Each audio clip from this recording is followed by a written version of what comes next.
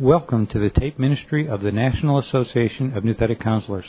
This workshop from NANC's 2004 annual conference is entitled Preaching and Counseling. The presenter is Jay Adams. We got about 2 minutes, and I'm going to start warming the groove up a little bit because it's chilly in here. How many of you are preachers? That's pretty good. How many elders? Really elders? Deacons? No, I'll ask for deacons too. Any deacons? There's one. Very good. We're glad to have this many preachers and elders here tonight, whatever. We'll start in a few minutes. We got about 2 or 3 minutes yet, according to that clock back there, which is the one we'll follow.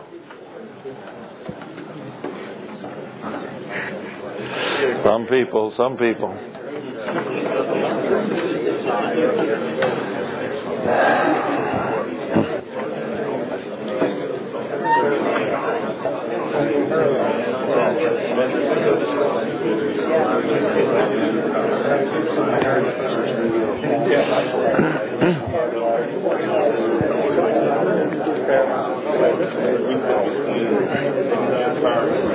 Well, I think it's about that time now. Well, you just made it. Okay.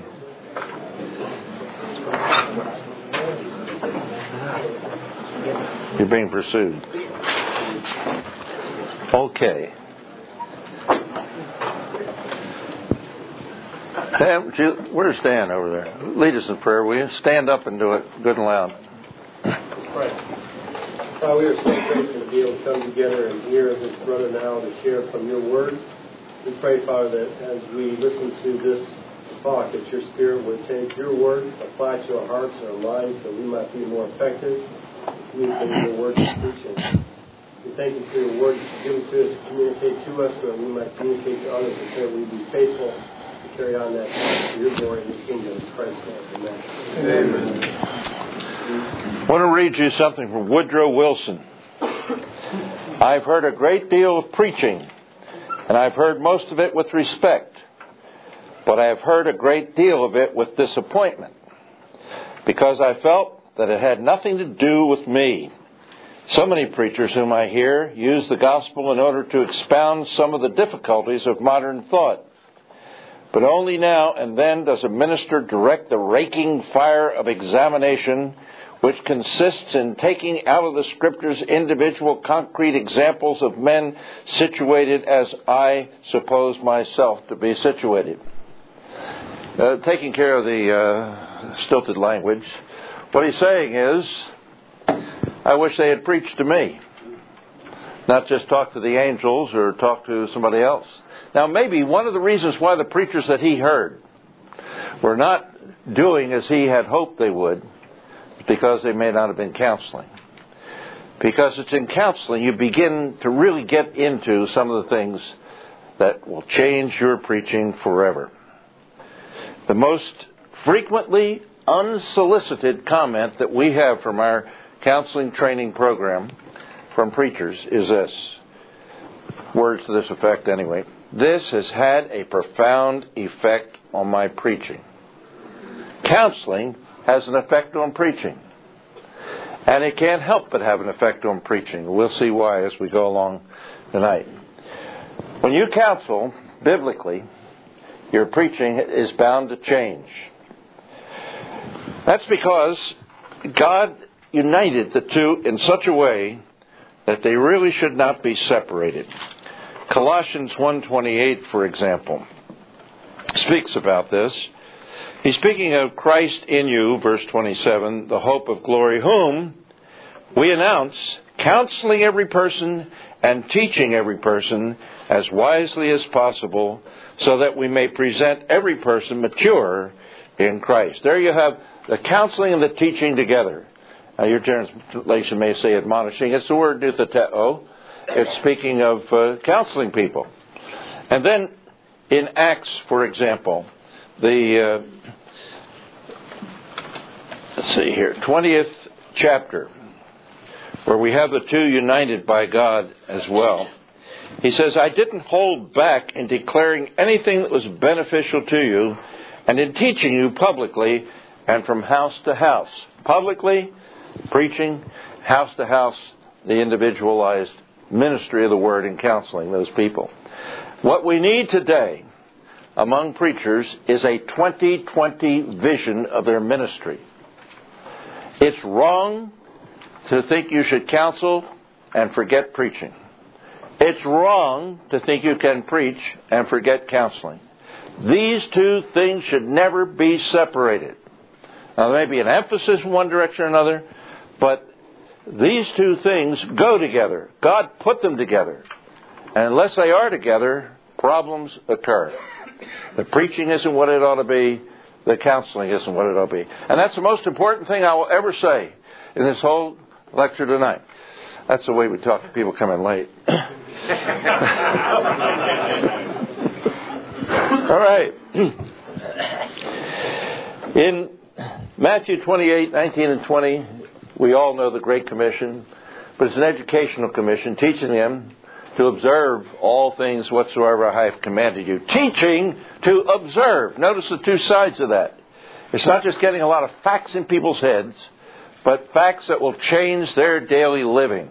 And so this whole business of individual lifestyle with the ministry of the Word brought through preaching, teaching, and also brought through counseling is what we're talking about tonight. How the two affect one another. The first thing is that your preaching, if you do counseling, is going to become more specific, more concrete. You just can't deal with people's problems abstractly the way a lot of preachers, perhaps most of the preachers, do in the pulpit. You got to, when you're counseling, deal with those specific problems people have. They're not going to settle for generalities. They're going to say, hey, I got this problem. What do I do about it? And that's good. That's very good for preachers to have that kind of thing said to them. And if they're not in counseling, they won't have it said. So they can avoid becoming more specific and concrete. But when somebody says that to you in counseling, and he's saying it's not enough to just know the facts, it's not enough just to know the general propositions, as important as they are, I need to know how to get them integrated in my life. I need to know how to knead them into the dough of daily living. So help me out. Help me out, counselor. And so a preacher needs to hear that, in my opinion.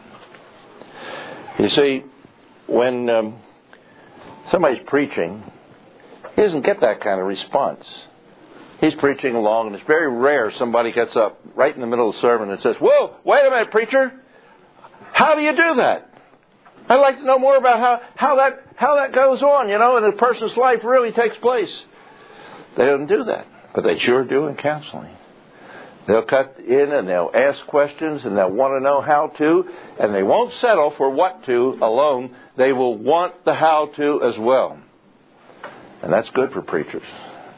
So their preaching is going to change. It's inevitably going to change when they begin to counsel faithfully and biblically, because people will want to know what God says about how you take the truth and make it a part of daily living.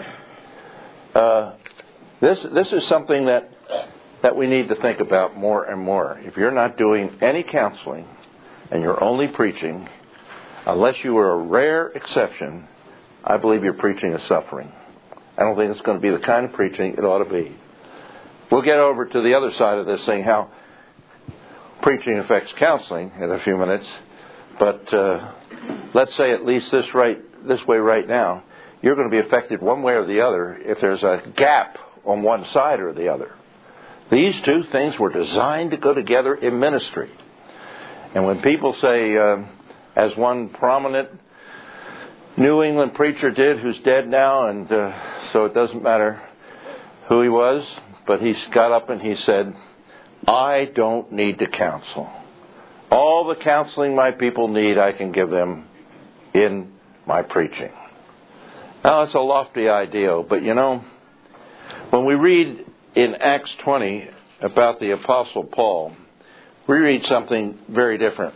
In verse 31 in this 20th chapter, he says to the elders at Ephesus who were down at Miletus where he was talking to them, be alert, remembering that for 3 years, night and day, I didn't stop counseling, there's the word nisateo, each one of you with tears. 3 years, the whole time he was there, night and day, I didn't stop. It wasn't just done as a campaign every Thursday or something. But this was a large part of his ministry. It was one of the few places that we know as far as the biblical record goes where Paul was a pastor. He was not just some kind of missionary moving in and quickly getting thrown out of town. But he was doing pastoral work there in Ephesus. And that pastoral work consisted of the teaching that he did publicly and the counseling he did from house to house as he dealt with people with tears, every one of them, in such a way that he ministered that word to their specific problems. That makes a tremendous difference. You really can't deal with people's problems abstractly, as so many people try to. That was what Wilson was talking about. That was his complaint. These men preach good stuff, but what's it got to do with me? How do I get it into gear?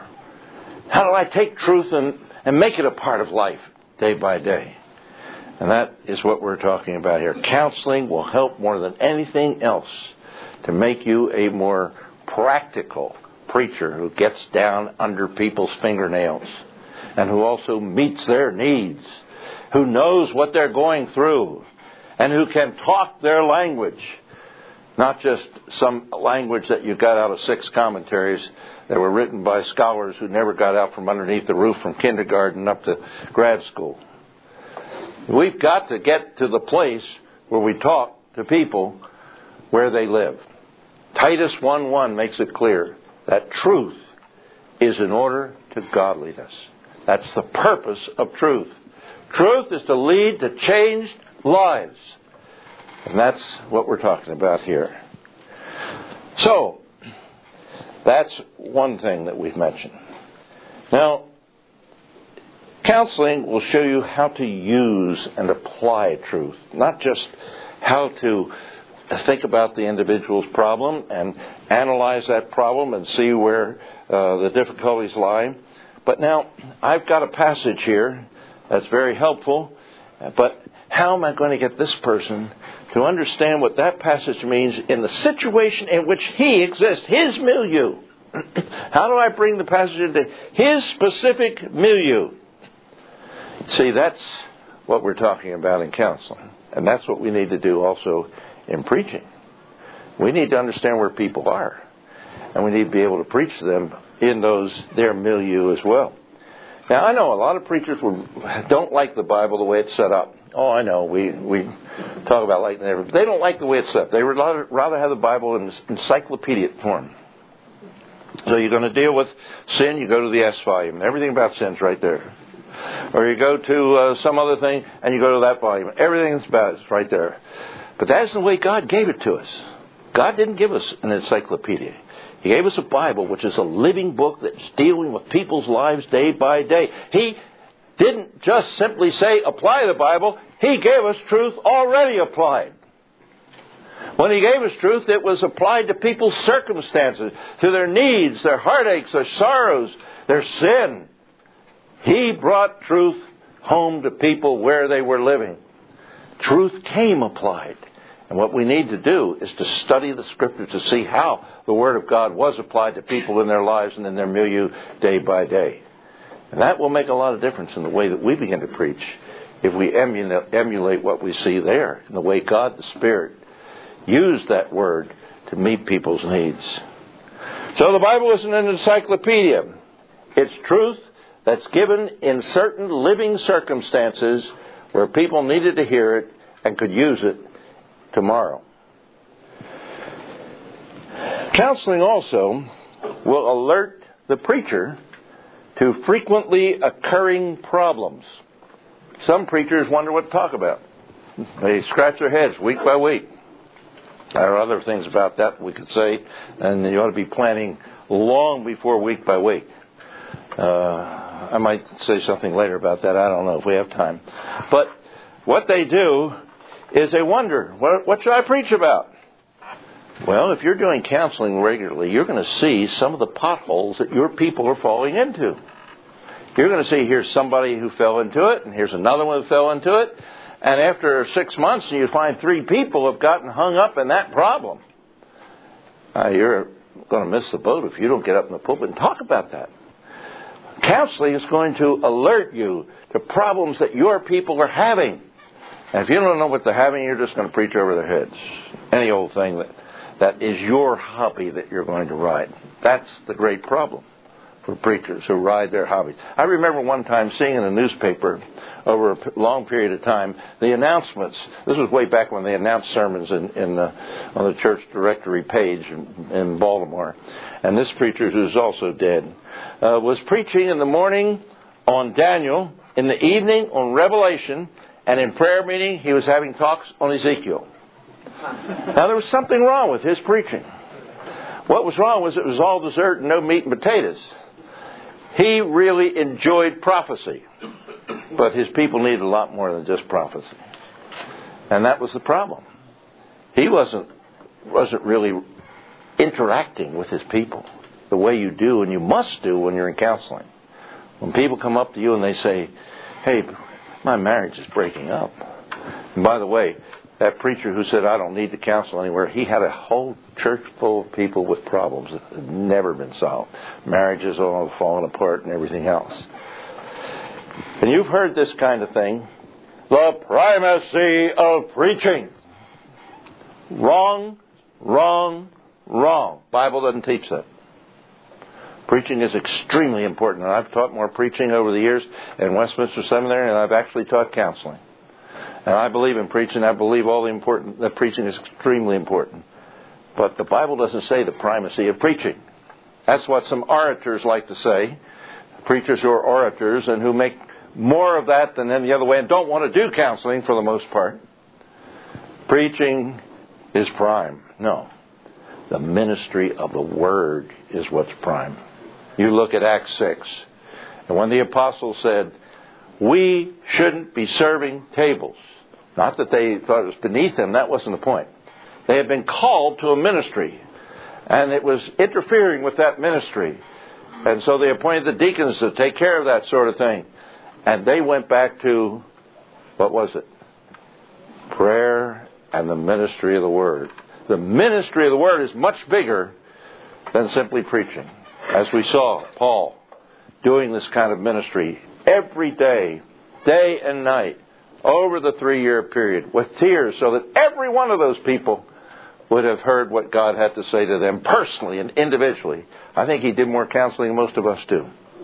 When you read that picture, he just didn't do it in certain seasons of the year.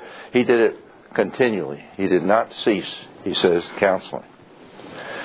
So, watch out for riding your own hobbies. And if you're doing counseling, you're not as likely to do that. And you're not likely to be searching for subjects. You're kind of probably be saying, so many things are going wrong with all these people. When am I going to get time to deal with them all? You know, you're going to be motivated to preach in a new way. You're going to be motivated to get up into that pulpit and talk to people about their lives. See, the problem is we talk about the Bible. That's what we should do in preaching. Shouldn't talk about the Bible. I want to talk about people and God in relationship to them from the Bible. We're preaching to people. We're not just giving a lecture on the Bible. We're not giving a history lesson on the Amalekites. We're concerned about what that passage that has to do with the Amalekites has to do with Joe Smo when he goes to work tomorrow. Because that's when the passage begins to mean something to him. So, what are some of the things that are going to happen when you start preaching, counseling? How is that going to affect your preaching? Well, I'm not going to go through the whole Sermon on the Mount, but we could.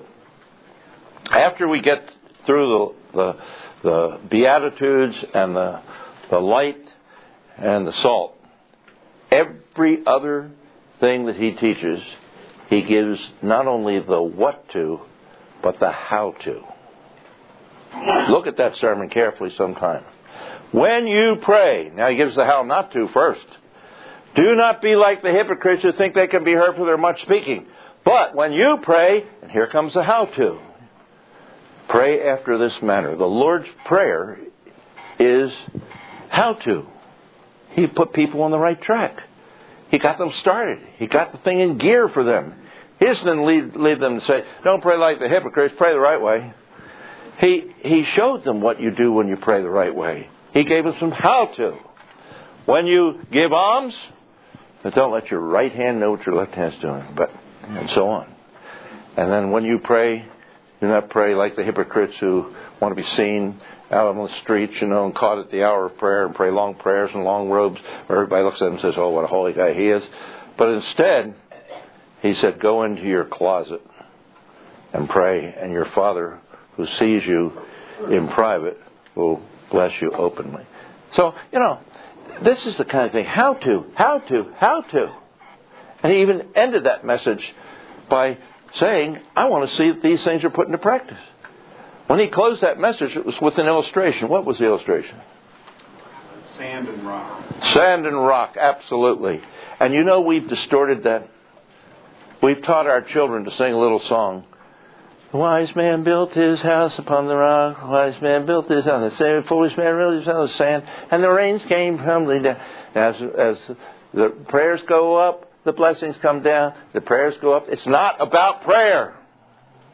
Prayer is true. What that song says is true. But we've taught our children from the earliest day to not exegete properly. We have. What is that story about? Well, the story is the man who built his house on the sand and it fell apart when the winds and the rains and everything else came along and swept it away. He wasn't a Floridian. This man did not do the things that I commanded you, he says. But this man who built on the rock did the things that he was commanded to do. Teaching is for doing. We are to learn God's will in order that we put it into practice in life, so that we live it. So as we said, you knead the truth into the dough of life, and you begin to live that truth. Truth becomes a reality, not just an abstract something or other that we can talk about in highfalutin terms. Counseling also will help you to anticipate objections. You're going to run into all kinds of objections that people have, and sometimes when you preach, what you want to do is to anticipate the kinds of objections they might have to what you're saying. Now, I know some of you will say to me, that's the way Paul talked, remember? Romans 9, verse 19, you will say to me that, why does he yet find fault? Who can resist his will? Paul is saying, you will say to me, he's anticipating the kind of response he's going to get. And if you're in counseling enough, you know what kind of response you're going to get. If you just do preaching, you don't get any responses. But in counseling, people say, now, wait a minute. How can he? And they go on very questions like this. Why do you think Paul was able to do that? Because he was talking to people constantly about their lives, and he knew what those questions were that they were raising. And he could anticipate, and the people didn't have a chance then to use these things as excuses. So when we're preaching, if we preach out of a counseling context where we've been meeting people and learning about their objections, their problems, and so on, we're going to say to them, I know, some of you are thinking so-and-so. But let me tell you, here's what God says. And that will never get you there anywhere. In Luke 17, the problem of forgiving, even though it's difficult to do so, is brought up. And there are three things that came out of that picture. When I get more faith, I will forgive. No, that won't go. Jesus said, look, if you have faith like a mustard seed, you can do wonders with it. Say to this tree, get over here from here to here, and it'll do you. You can do wonders with a little bit of faith. You don't need more faith. It's whether you have faith or not. This is a matter of obedience. And then he talks about other things, feelings and so on. But when he gets to this feeling things, he tells a story. He anticipates the fact they're going to raise up. He says, here's a slave. He's out there slaving away under a hot Palestinian sun all day long, and he comes home as the sun sinks into the Mediterranean. A little different from the way he put it, but that's the picture, once you get the picture. And he says, I'm so hungry. I'm so tired. I'm so sweaty. And what does his master do? Jesus says, you look at him and say, I see you need to rest, you need to get a shower, and you need to go get some food in your stomach. No! He didn't say that at all. He says, you get in there and get a shower and clean yourself up and then go in the kitchen and make my meal. When I'm finished eating, then you can eat. Well, you can picture this guy. I mean, he's in there where his stomach's like, it's an eruption. He's like one of Pavlov's dogs, draining from the mouth. And he's saying, if I could only dig into this stuff myself. But there's a guard at the door, he didn't dare do it. So if I could only dig into this myself. And what is he doing? He's preparing the meal, and he's putting golden lumps of butter into those mashed potatoes and stirring around. He's got peas over here boiling on the pot, and he's got roast beef, the aroma of which is filling the room. Oh, man. By the time he takes that stuff out to his master, it doesn't even look like food anymore. It looks like fields of green peas, mountains of potatoes, and lakes of gravy, and forests of roast beef. And here's this master, he's chewing away on this stuff while he's standing there with a towel hanging over his arm. And here's the master toying with the last pea on his fork. But then this isn't the end of it. He has to go back and get dessert. And he brings in dessert. It doesn't look like dessert. He's got eyes as big as saucers. And he comes in and it looks like Niagaras of whipped cream cascading over cliffs of apricots. Now you get the picture. Everything in this guy says, I want to eat it myself. His feelings. And Jesus is anticipating. People say, well, I don't feel like it. I can't do it. And man, isn't that the thing we hear all the time in counseling? If you counsel, you know it is. And people will say to you then, well, Jesus doesn't... Here's one of these objections that you hear in counseling. Jesus doesn't want us to be a hypocrite, so if I don't feel like doing it, then I shouldn't do it. And you say to him, because you have worked it through in counseling, you've heard that objection, you've thought it through, you've gone back to the next time you hear it, and you've got the answer this time, and you're going to mention it in preaching if anybody raises the issue, so that they won't be able to use that excuse. You're going to say to them, look, I don't know anything about your feelings, but it really doesn't matter. Jesus said to do it. This was a command. And the point of this whole thing is that you are to do what He tells you to do, whether you feel like it or not. And that does not make you a hypocrite. Every morning, I feel like lying in the bed when the alarm goes off. That doesn't make me a hypocrite if I get up anyway. It just makes me responsible. That's a false view of hypocrisy. Hypocrisy would be to say, hey, I love to get up in the morning. When I don't. I hate getting up in the morning. So it's not doing something that's against your feelings that makes you a hypocrite. Well, you got all this in you've thought this thing through because you've had this problem in counseling. And the next time you're going to have it in counseling to give to somebody, and you're going to be able to anticipate it in a message. I know some of you may say to me, I don't feel like doing this thing. And off you go. So it will make a difference to know something about the how-to in preaching. One of the serious problems we have is the dead wood in the churches. You know what the dead wood is? We call them dead wood. People kind of lie down the pew, figuratively speaking, and do nothing. They just take up some room, and that's about it. Now, most people think, well, what can you do with them? A lot of those people are not really dead. They're just given up. They've given up. They heard something from the pulpit that said, do this! Everybody do this, because this is what God wants you to do. And everybody said, amen. And then they went out to try to do it. And nobody told them how to do it, how to even get started on doing it, or what it means to do it. They were just had this preaching at them, do it. So they went out and did it. They didn't know how to do it, so they fell flat on their faces. Well, that hurts. Well, they didn't do that for a while again, but then they read a magazine, a Christian magazine, that said, do it. In one way or another, said the same thing. And so they went out and they tried again. This time we're going to put a little more energy into it. They fall harder on their face because they don't know how to do it. And that goes on long enough that they say, well, maybe Paul could do it, but I'm not Paul. And they go to sleep on the pew. Now, what wakes those people up, like nothing else will, is in counseling to get those people and say, now look, here's how you do it. Here's how God wants you to do it. Just like Jesus did in His sermon. And to preach that way, to keep people from going to sleep on the pews. Well, it helps ferret out all these excuses that we've been talking about.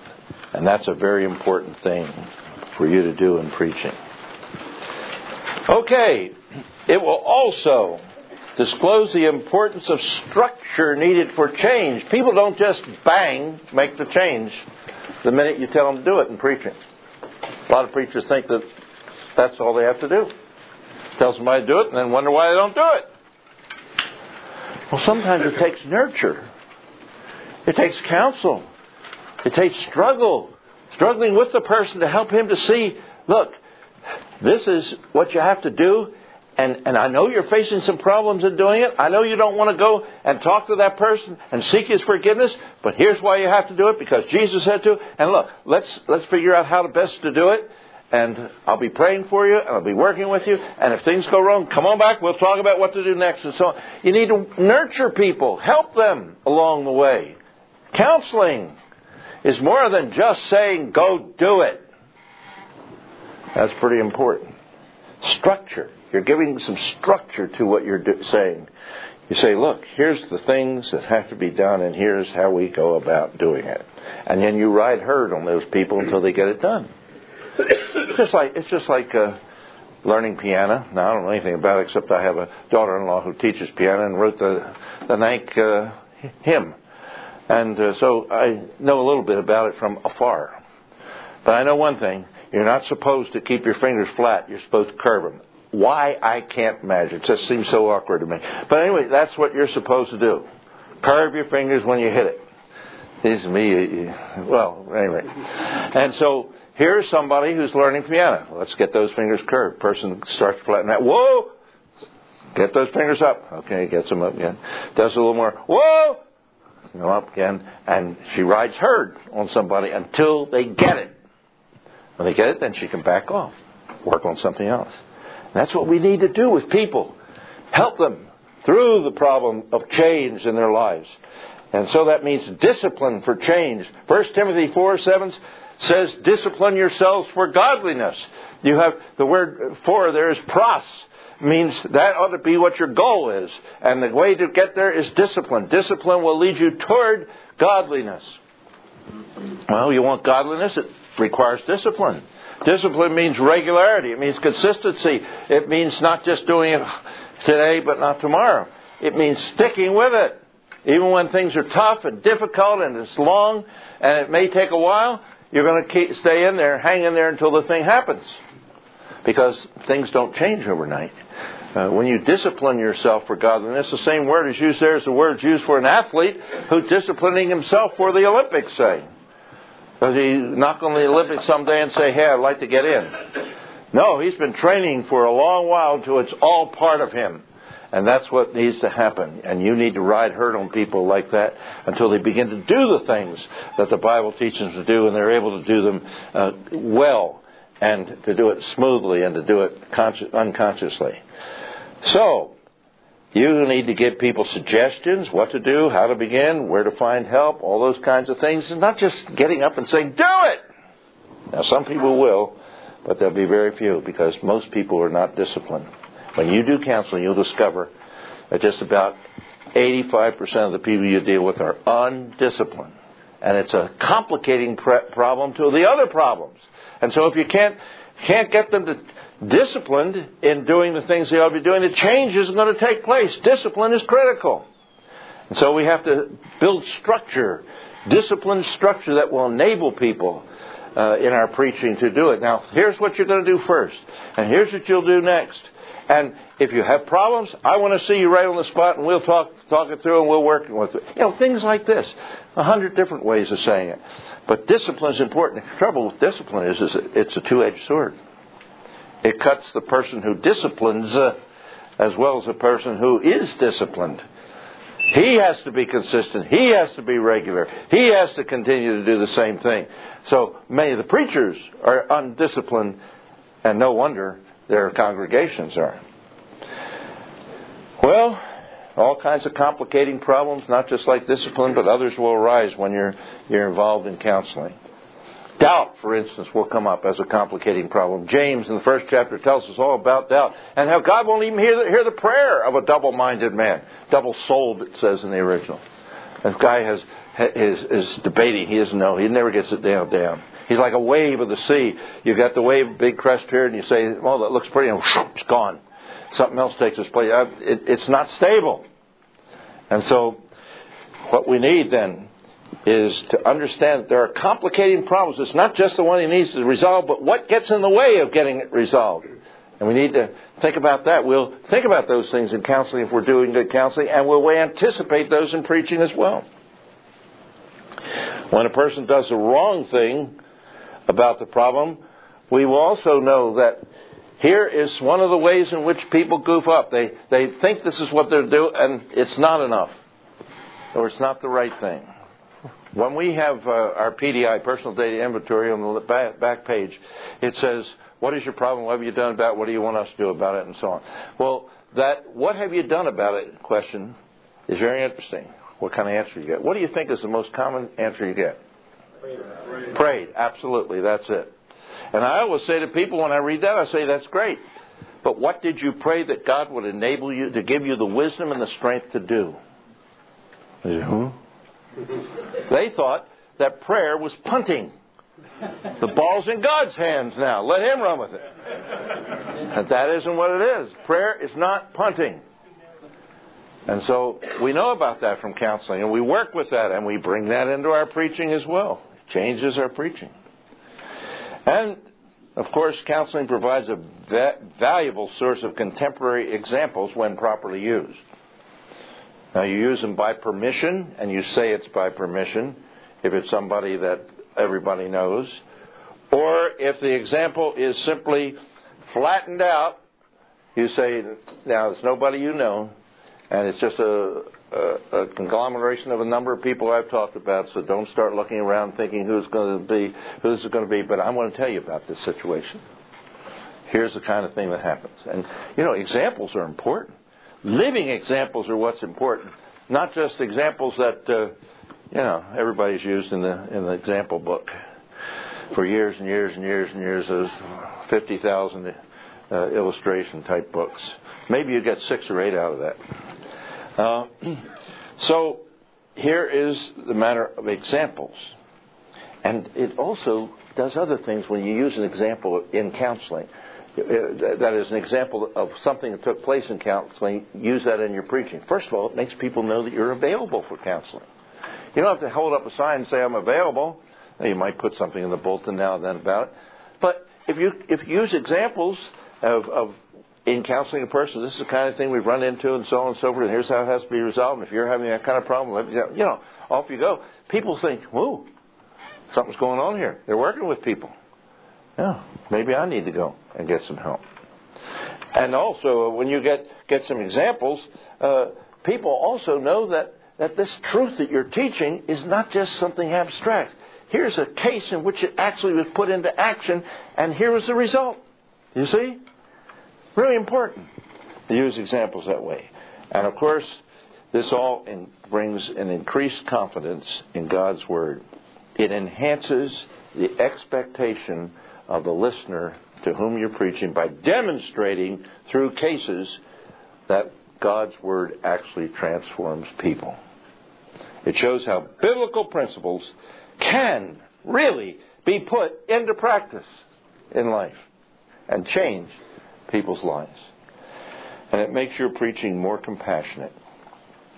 When you preach abstractly, that's pretty cold. There are very few commentaries have any warmth in them. Most of them are pretty dull, abstract, cold. Very few have any warmth in them. But when you preach, and you preach about people's struggles, the difficulties that they're having, the kind of thing you've seen them struggle with in counseling, you bring some of that, not necessarily even mentioning the person in this case, but, I know you may have struggle, you may have a deep struggle with this thing if you go out and try to do this, but God's Word is going to see you through. And here's how it'll happen. And I want you to anticipate ahead of time. It's going to be it's going to be easy because all your friends are going to laugh at you or whatever it is, And off you go. You're preaching out of compassion for this person, how he's got a difficult thing to do. But you also show him that it can be done, and here are some ways that he might begin to do it. Now, the other way is true too. When you preach properly, your counseling will change. So the two do fit together. And these two things do feed one another. They feed on one another, and they also feed one another. It'd be wrong not to mention the other side of the equation, since God put the two together, right? Now, for example, there's a chicken and egg effect. Each affects the other. Better preaching leads to better counseling. Now, how? Well, I can talk about a lot of things, but there's so much thin soup in the field of counseling that it almost makes you sick. If you take any of it and start to drink any of it, you do get sick. Pick up all the Christian counseling books that you can find on your shelves and look at the way Scripture is used or misused. Look at the way that Scripture is not even involved in what's going on. Look in the index and see if you ever find a word like repentance or forgiveness. I mean, the stuff that people are given is pablum. That's what they're given, even by Christians who counsel. And there are a lot of reasons for that. One of the reasons is because many of those people have degrees in psychology, PhDs in psychology, but they have Sunday school degrees in Bible.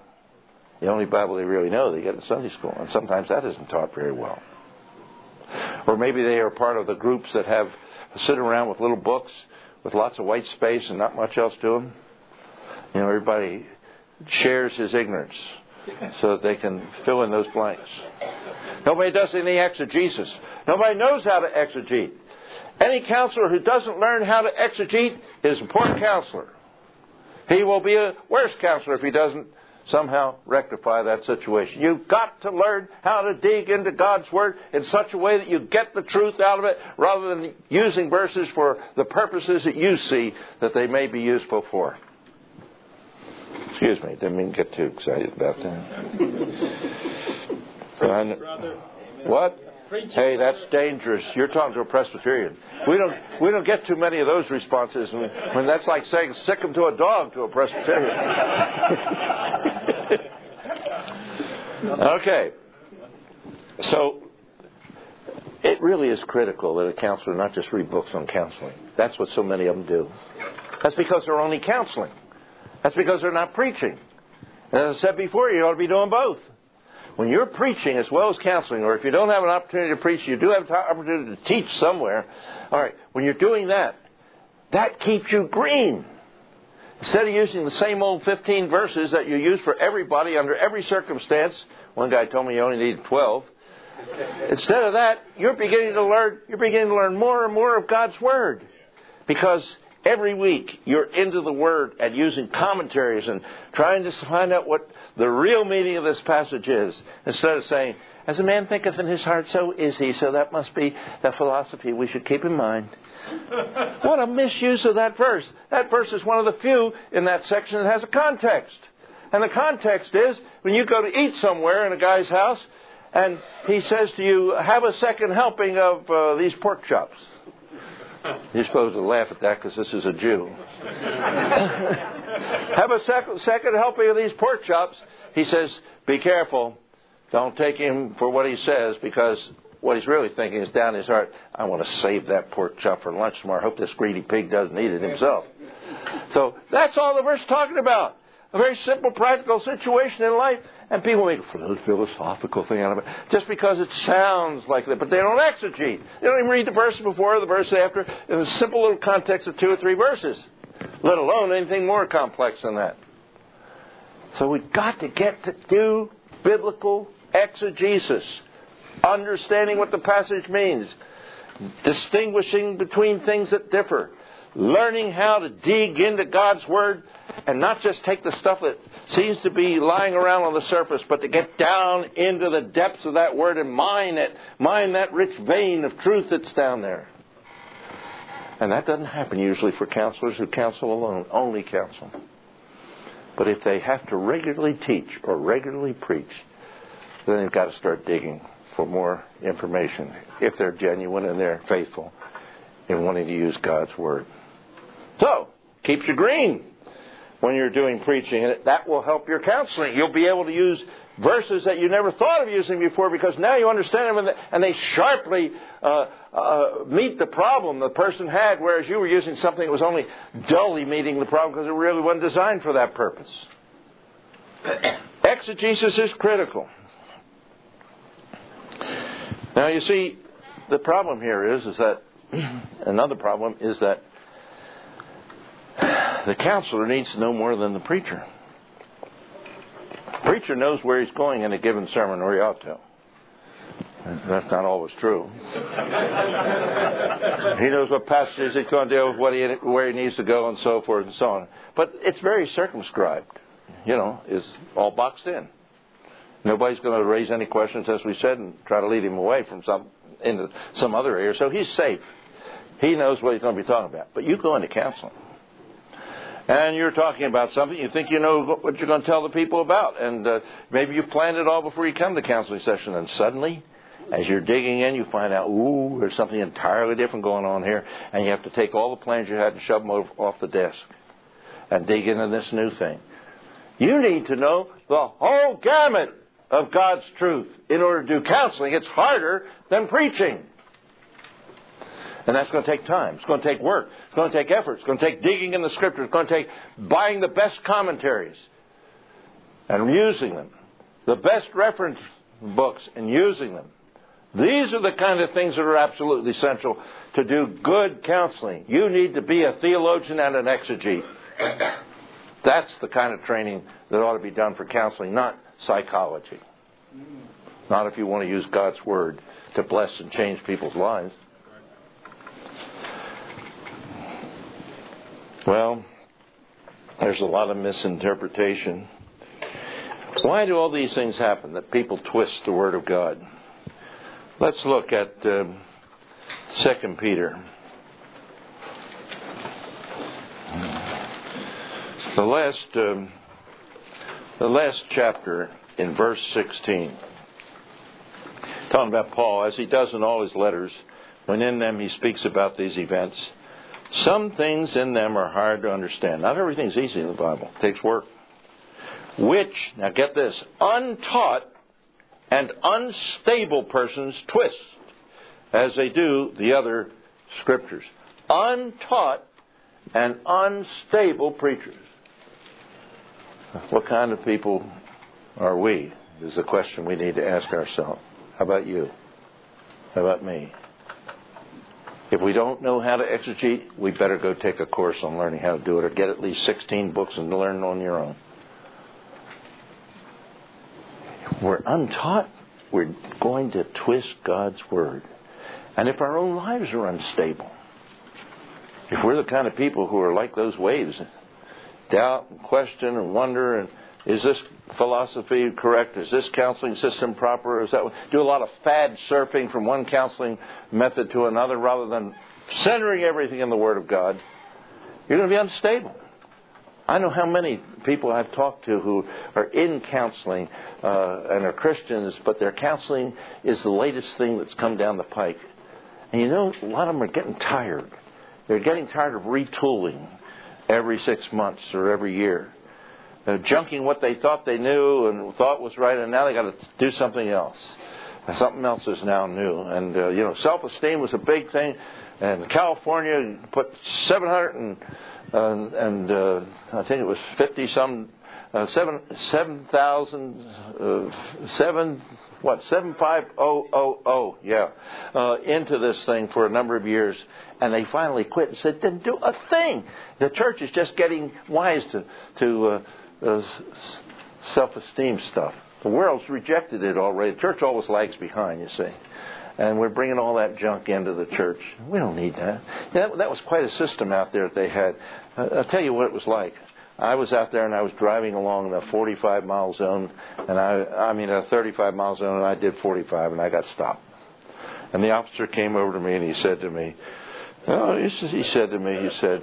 now we don't think you're a bad person. Oh! What did I I care what he thought about me? What I cared about was I have to pay that fine.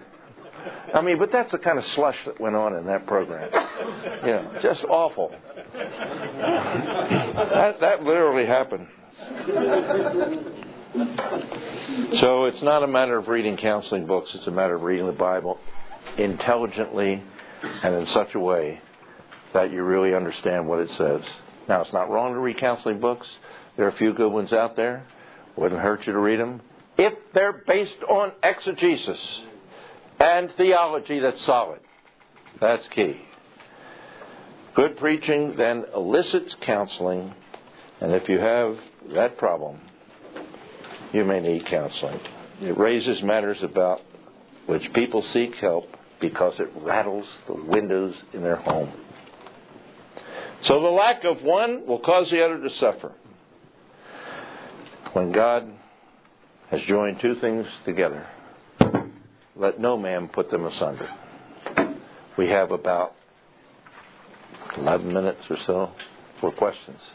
Good. Just if I could, Ken Myers of Mars Hill Tapes, Mars Hill Productions, I don't know if you know that. He went into his 9-year-old child's classroom. Good and loud, so everybody here over there. And the teacher had a project in the classroom. It was a huge bulletin board, and the top of it said, "I am proud." I am proud. Yeah.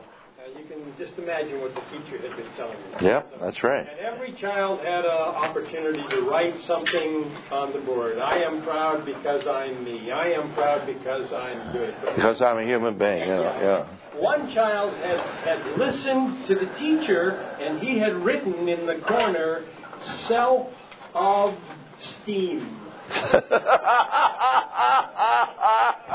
Instead of self-esteem, he wrote self-of-esteem. That's wonderful.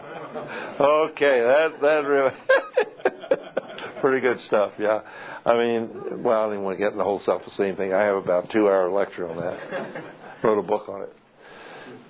Okay, yeah. You said if there was time, you'd talk about scheduling and preaching. Well, yes, in Preaching in Purpose, I've laid out a whole program for scheduling your preaching. I'll just briefly mention it here. If you take the year as a circle, and then another circle inside of it, the outer circle being your morning messages, the inner circle being your evening messages. I'm assuming you preach both times. And you cut your both circles into 4 sections. And that roughly corresponds to winter period up top, let's say, and the spring period and the summer period at the bottom, and then fall over here. So you got 4 basic periods of time. Any old way you want to do it, but this is one simple way to do it. Now you begin to plan 6 months ahead of time what you're going to do 6 months later on. And there it is. He's putting it on the board. What do you know? Isn't that sensational? Okay, get the center circle. Yeah, very good. Now, what you want to do is 6 months before you preach it, you want to do all the exegetical work. Throw it onto an envelope or something. So that on the Monday before you preach this message, you've done all the exegesis. You just dump this envelope out and you've got all kinds of stuff. You've even got illustrations in there because you knew what you're going to preach about 6 months before, and those just came to you. You didn't have to go digging for them last minute.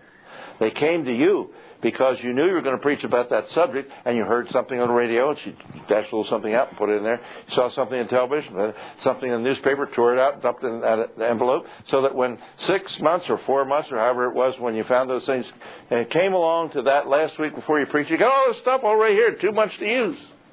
Plus the exegesis. Now you shape up the message and put the kind of things in it that you need, but to make the structure of the message and so on. This is the kind of thing we ought to be doing, because then you avoid writing hobbies, for example. If you took the whole summer period underneath here, that bottom section of the quarter of the year, a little strangely laid out there. If you took that bottom section of the year, you'd realize people were largely away often. They go here, they go there. So you can't really have as much of a continuity in preaching through a book, for instance, during that period as you would during the other 3 periods. So maybe you want to, during that period, have a lot of more individual messages, or 2 or 3 from a particular passage and 2 or 3 from another passage where people won't miss too much, you see, if they have to be away for a week or 2. So you're thinking then about the whole year, see? And you're thinking about other things in terms of what you're going to do, where and when. But also, if you do a whole 6 months period, you're going to be seeing whether what you're preaching is a balanced diet. Because you're going to look at this, and you say, oh man, I've been riding my hobby too. Oh, that's bad. I better get some more meat and potatoes in here. I'm giving it too much pumpkin pie. And so off it goes. That's some of the stuff you'll be doing. Now, it's in much more detail in there if you want to pursue that any further in a book called Preaching with Purpose. Yeah. How do you avoid, assuming most of your counselees are in your church, how do you avoid offending say you've been counseling somebody on finances, as you were saying, that counseling feeds into your preaching. How do you avoid the almost inevitable backlash of them thinking you're preaching about the situation you were just counseling them? Well, number one, you don't use those situations without permission, as I said. And you ask that permission from the individual. And secondly, when you preach about something, you flatten it out. You don't make it exactly the way it was. You put into it and take out the things that don't make any difference in the real dynamic of what you're saying. If it were 6 months ago, somebody might have done something rather than this guy you were just dealing with last week. You might say, this is the kind of thing that would happen. I mean, you're not lying about what you're doing. You're saying this is the kind of thing that would happen at that point, in that place, and that time. But it's just kind of like a certain man went down from Jericho to Jerusalem. That's flattened out into a specific individual and so on, you see. So you flatten it out. But a lot of times people will be grateful that you were helpful. And they themselves go out and tell people. And so you say to them, hey, could I talk about that? Would you mind if I mention that? Or you may say to them at certain points, I'm going to mention something that's in the Scripture that we talked about here. There's a message coming up about 6 weeks from now, and I want you to know that this message is prepared not for you, and it has nothing to do with you particularly, except as the principles applied. But we're not talking about your case. We're just talking about this situation, which everybody needs to know, just the way you did. So you can make that clear to them. Lots of ways to go about it. And when people have been counseled, sometimes they think, well, I've told this preacher all these personal things. Maybe I better leave the church after. That's awful. When a shepherd goes out and heals, cares for the sheep, brings them in out of the brush and the briars, and they're wounded and they're bleeding, and it just brings the shepherd and the sheep a lot closer together. So if this is done properly, it really unites people. It doesn't drive them away, except for some guy who doesn't care about much anyway. Probably wasn't going to change. We got time for just a couple more. Yeah. What would you recommend as the best resource for sort of a how-to manual? Not dealing with the theory or theology behind it, but a resource for somebody to use. Go to this issue, and here's some how-tos in terms of counseling. I've got a lot of that in the manual, Christian Counselor's Manual. And that's one thing. And then Wayne Mack has some books on homework assignments or deal with how-to, a couple of those. So those things might be useful. But giving homework assignments, which I haven't mentioned, this point is critical in dealing with people in counseling. You want to ride herd and make sure when they come back the next week they've done their assignment. If they haven't, find out why they didn't, what needs to be done about that, and then get them going again. Yeah. Louder. You think that if there were more discipleship classes going on in order to prepare the new babes in Christ and to help them to mature, that counseling would not be as needed as it seems to be today, because counseling seems to be the main thing, but discipleship is what seems to be needed in the church so that each member is able to get a handle on the Word of God. So he can These things are not separate. Counseling is a piece of discipleship, which is the bigger thing that takes place. The counseling takes place when there's been a log jam in the normal process of sanctification. And what its purpose is to break the logjam up so the process can get moving again, and discipleship will do the job then. This is something that gets in the way of discipleship. So counseling is there to try to remove that thing, get the person clicking again. No, we don't want to make too much of counseling. That's one of the problems. People come to these meetings all the time. So it's important, but it's really of most importance because we got so many people on the battlefield who are lying there wounded and dead and all kinds of conditions, and we got to do something about that situation because they can't get up and fight for us, for the Lord, because they're in such awful shape. So we need to get them in shape so they can do a job for the Lord. But that's the purpose, to do the job, not to be counselors and do counseling. Counseling is, in a sense, is a defeatist thing because it shows that the people have gone the wrong way rather than doing the right thing. I have time for just one more question. Self-confrontation manual, Jay, is that a good source for how to? Or? Well, it's different because it took Broger took some of the stuff that we had set up, and he turned it around toward us rather than toward the people you're going to do counseling for. I don't think that's useful if you're going to do counseling. Besides, they want you to do too much paperwork, and they never get around to letting you counsel.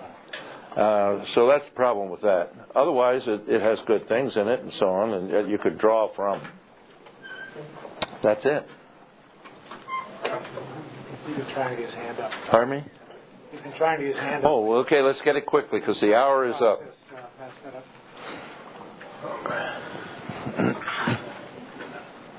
I have a situation I'm not sure how to solve. Some people complain that the preaching is not meeting the needs of the people, while other people in the congregation are saying that they are having their needs met. What do we do in that situation? Well, lots of possible situations there. Some people just grouse no matter what. No matter how good the preaching is, how many. But then there are different needs. One's a family problem, the other one's a different kind of problem. It's a school problem or something. And the range of problems and needs and so on is vast. Yeah, I like that. That's great. Yeah. So, you gotta dig in and find out specifically what's going on in that situation before you'll know how to deal with it. Thank you so much. Thank you.